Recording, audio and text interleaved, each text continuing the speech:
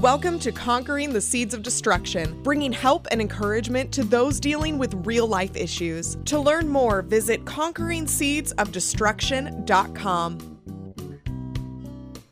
Welcome to Conquering the Seeds of Destruction, and my name is Maureen Y. Smith.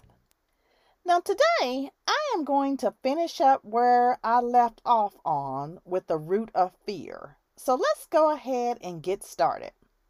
Now, I have been talking about how you can allow things that you may not have accomplished or maybe succeeded in your life to cause you to start to have a fearful mindset. And it may prevent you even from trying again. Now, God doesn't want you to stay in that mindset to where you are afraid to give things another chance. He wants you to keep trying, just like He keeps giving you another chance over and over again. Now, please don't allow yourself to stay stuck in that type of mentality. Believe in yourself, just as God believes in you. He wants you to keep reaching higher because He's called you to a higher place. Now, Philippians chapter 3, verses 12 through 14 says, "Not that I have already attained or am already perfected, but I press on, that I may lay hold of that for which Christ Jesus has also laid hold of me. Brethren, I do not count myself to have apprehended, but one thing I do, forgetting those things which are behind, and reaching forward to those things which are ahead. I press toward the goal for the prize of the upward call of God in Christ Jesus." And again, that comes from Philippians chapter 3, verses 12 through 14. So basically, I need you to just really keep pressing on and realize that God has a higher calling for your life. Please don't get discouraged when things don't happen for you at that particular time that you want them to. Now, yes, feel what you need to feel, but just don't try to stay in it.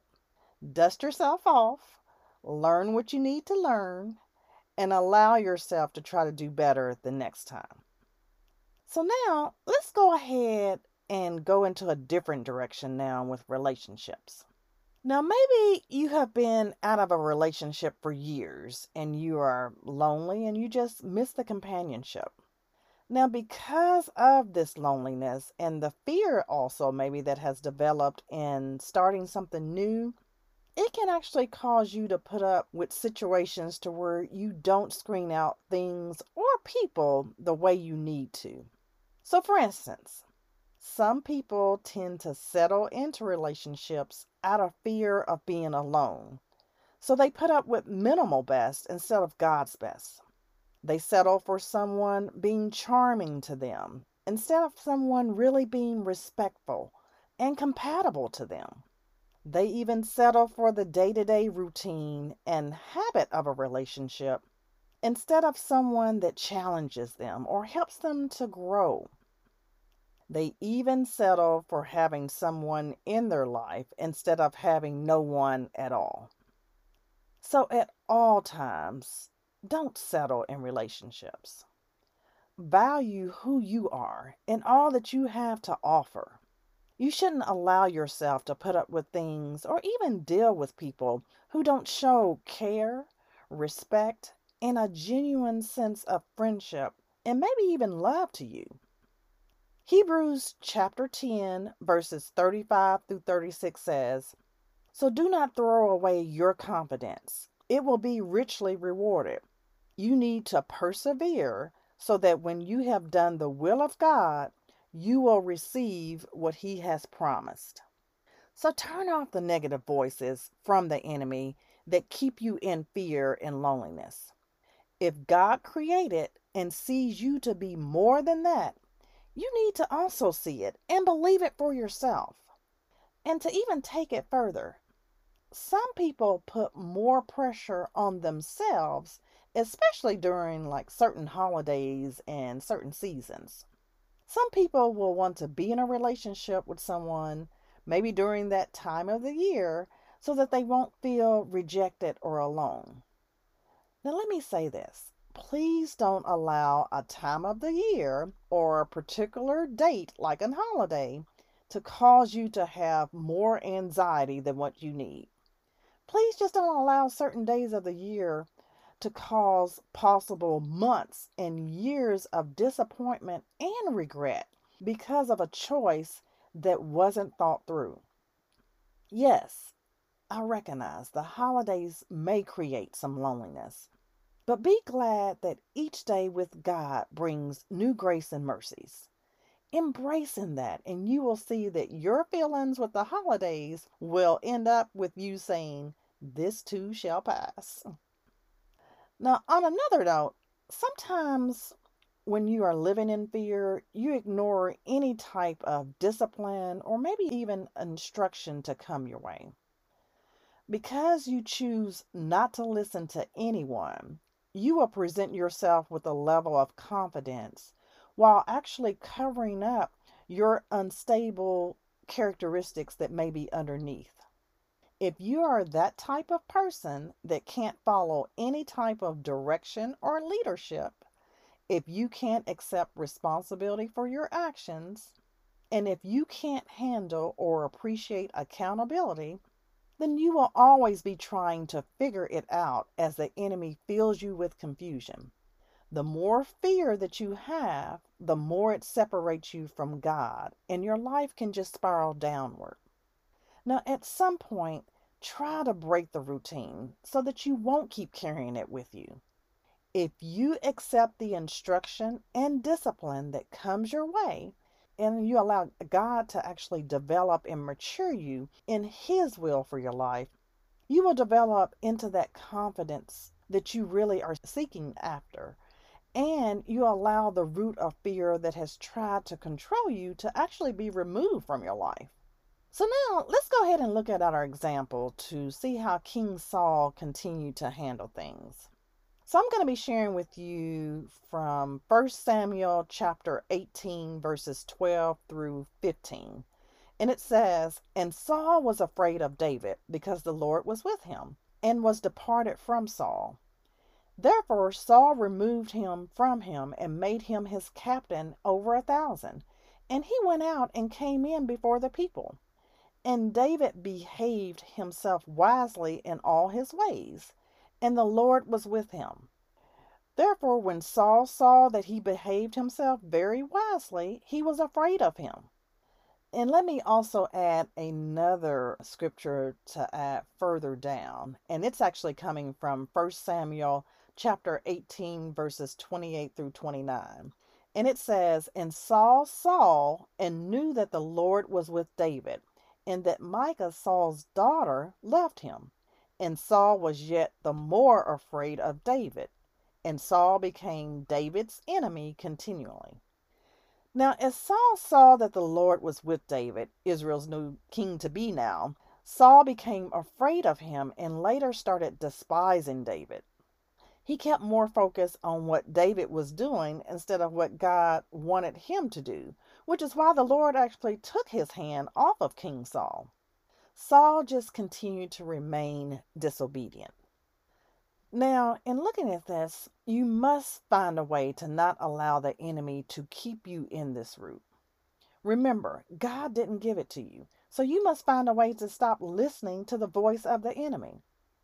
You must trust God completely and just believe in yourself and think differently than what the enemy is trying to get you to think about, because that's what his goal is. Now, on page 131, if you're actually following along in the book, there's a poem that was written by Marianne Williamson, and it's from her book, A Return to Love, that I think is even important to just share with you. Many of you probably have heard of this particular poem, but I just think it's just a powerful poem when you're dealing with fear. And so it says, "Our deepest fear is not that we are inadequate. Our deepest fear is that we are powerful beyond measure. It is our light, not our darkness, that frightens us. We ask ourselves, who am I to be brilliant, gorgeous, talented, and fabulous? Actually, who are you not to be? You are a child of God. Your playing small does not serve the world. There's nothing enlightened about shrinking so that other people won't feel insecure around you. We are all meant to shine, as children do. We were born to make manifest the glory of God that is within us. It's not just in some of us, it's in everyone. And as we let our own light shine, we unconsciously give other people permission to do the same. As we're liberated from our own fear, our presence automatically liberates others. And so again, like I said, that's in my book on page 131 if you want to continue to review that. I just think this particular poem is just such a powerful poem just because it gives you some confidence and that assurance when you are experiencing fear. You must actually just look at yourself in the mirror and just believe that you have no reason to fear anything. And please don't allow others to create fear into you. And definitely don't allow the enemy to make you feel less of yourself. Trust in yourself and trust in God that He created you in love. Now, 1 John chapter 4, verse 18 says, "There is no fear in love, but perfect love drives out fear, because fear has to do with punishment. The one who fears is not made perfect in love." And again, that's 1 John chapter 4, verse 18. So please just kind of recognize that there's no place for fear to exist in you if you are especially in God's love. Believe, trust, and embrace God's love. Now, many times, loneliness and fear operate together to kind of cause a more destructive pattern in your life. The enemy likes to convince you of things that are totally opposite of God. The isolation that you have in loneliness and the fear that develops from worry and anxiety and even just being afraid can cause such an attack on your identity that you just don't want to climb out of it. If you stay in it for too long, it may get to a point that it becomes just comfortable and that's all that you know. Your identity should not be defined in that way. You are bigger, better, and definitely loved by God, and you're loved by others. So just don't allow that to happen to yourself. Break free from that type of mentality. Psalm 23:4 says, "Even though I walk through the valley of the shadow of death, I will fear no evil, for you are with me. Your rod and your staff, they comfort me." Now, I know we recite that particular scripture all the time from Psalm 23, but sometimes it really takes for you to just really stop and meditate on that particular scripture and really listen to what God is saying in it. Now, do you really believe God at His word? I know sometimes He can be silent, and maybe you may even feel that He's silent right now, but you just have to continue to keep seeking Him and being guided by Him. Whether you're having that quality time with Him right now or not, just try to make sure that you're still always praising and worshiping Him in all things. Now, as I come to a close, I want to remind you or just want you to think about this particular scripture. And it's Hebrews chapter 13, verse 6 that says, "So we can confidently say, 'The Lord is my helper. I will not fear. What can man do to me?'" So just kind of hold on and make sure that you are trusting in God to guide you along the way. Now, tomorrow, I'm going to actually discuss a new root that the enemy plants into you. So please come back and see how things unfold and what God will do in our lives as we are conquering the seeds of destruction. Take care and stay safe, everyone. Bye-bye. Public author and speaker Maureen Y. Smith brings help and encouragement to deal with real-life issues, giving you permission to live the life of abundance that God wants you to live, allowing peace, joy, and freedom to reign in your life. To book Maureen at your next event or small group, email conqueringseedsofdestruction@gmail.com. And to follow Maureen along in this radio journey, purchase your discounted copy of Conquering the Seeds of Destruction book and workbook at conqueringseedsofdestruction.com. That's conqueringseedsofdestruction.com.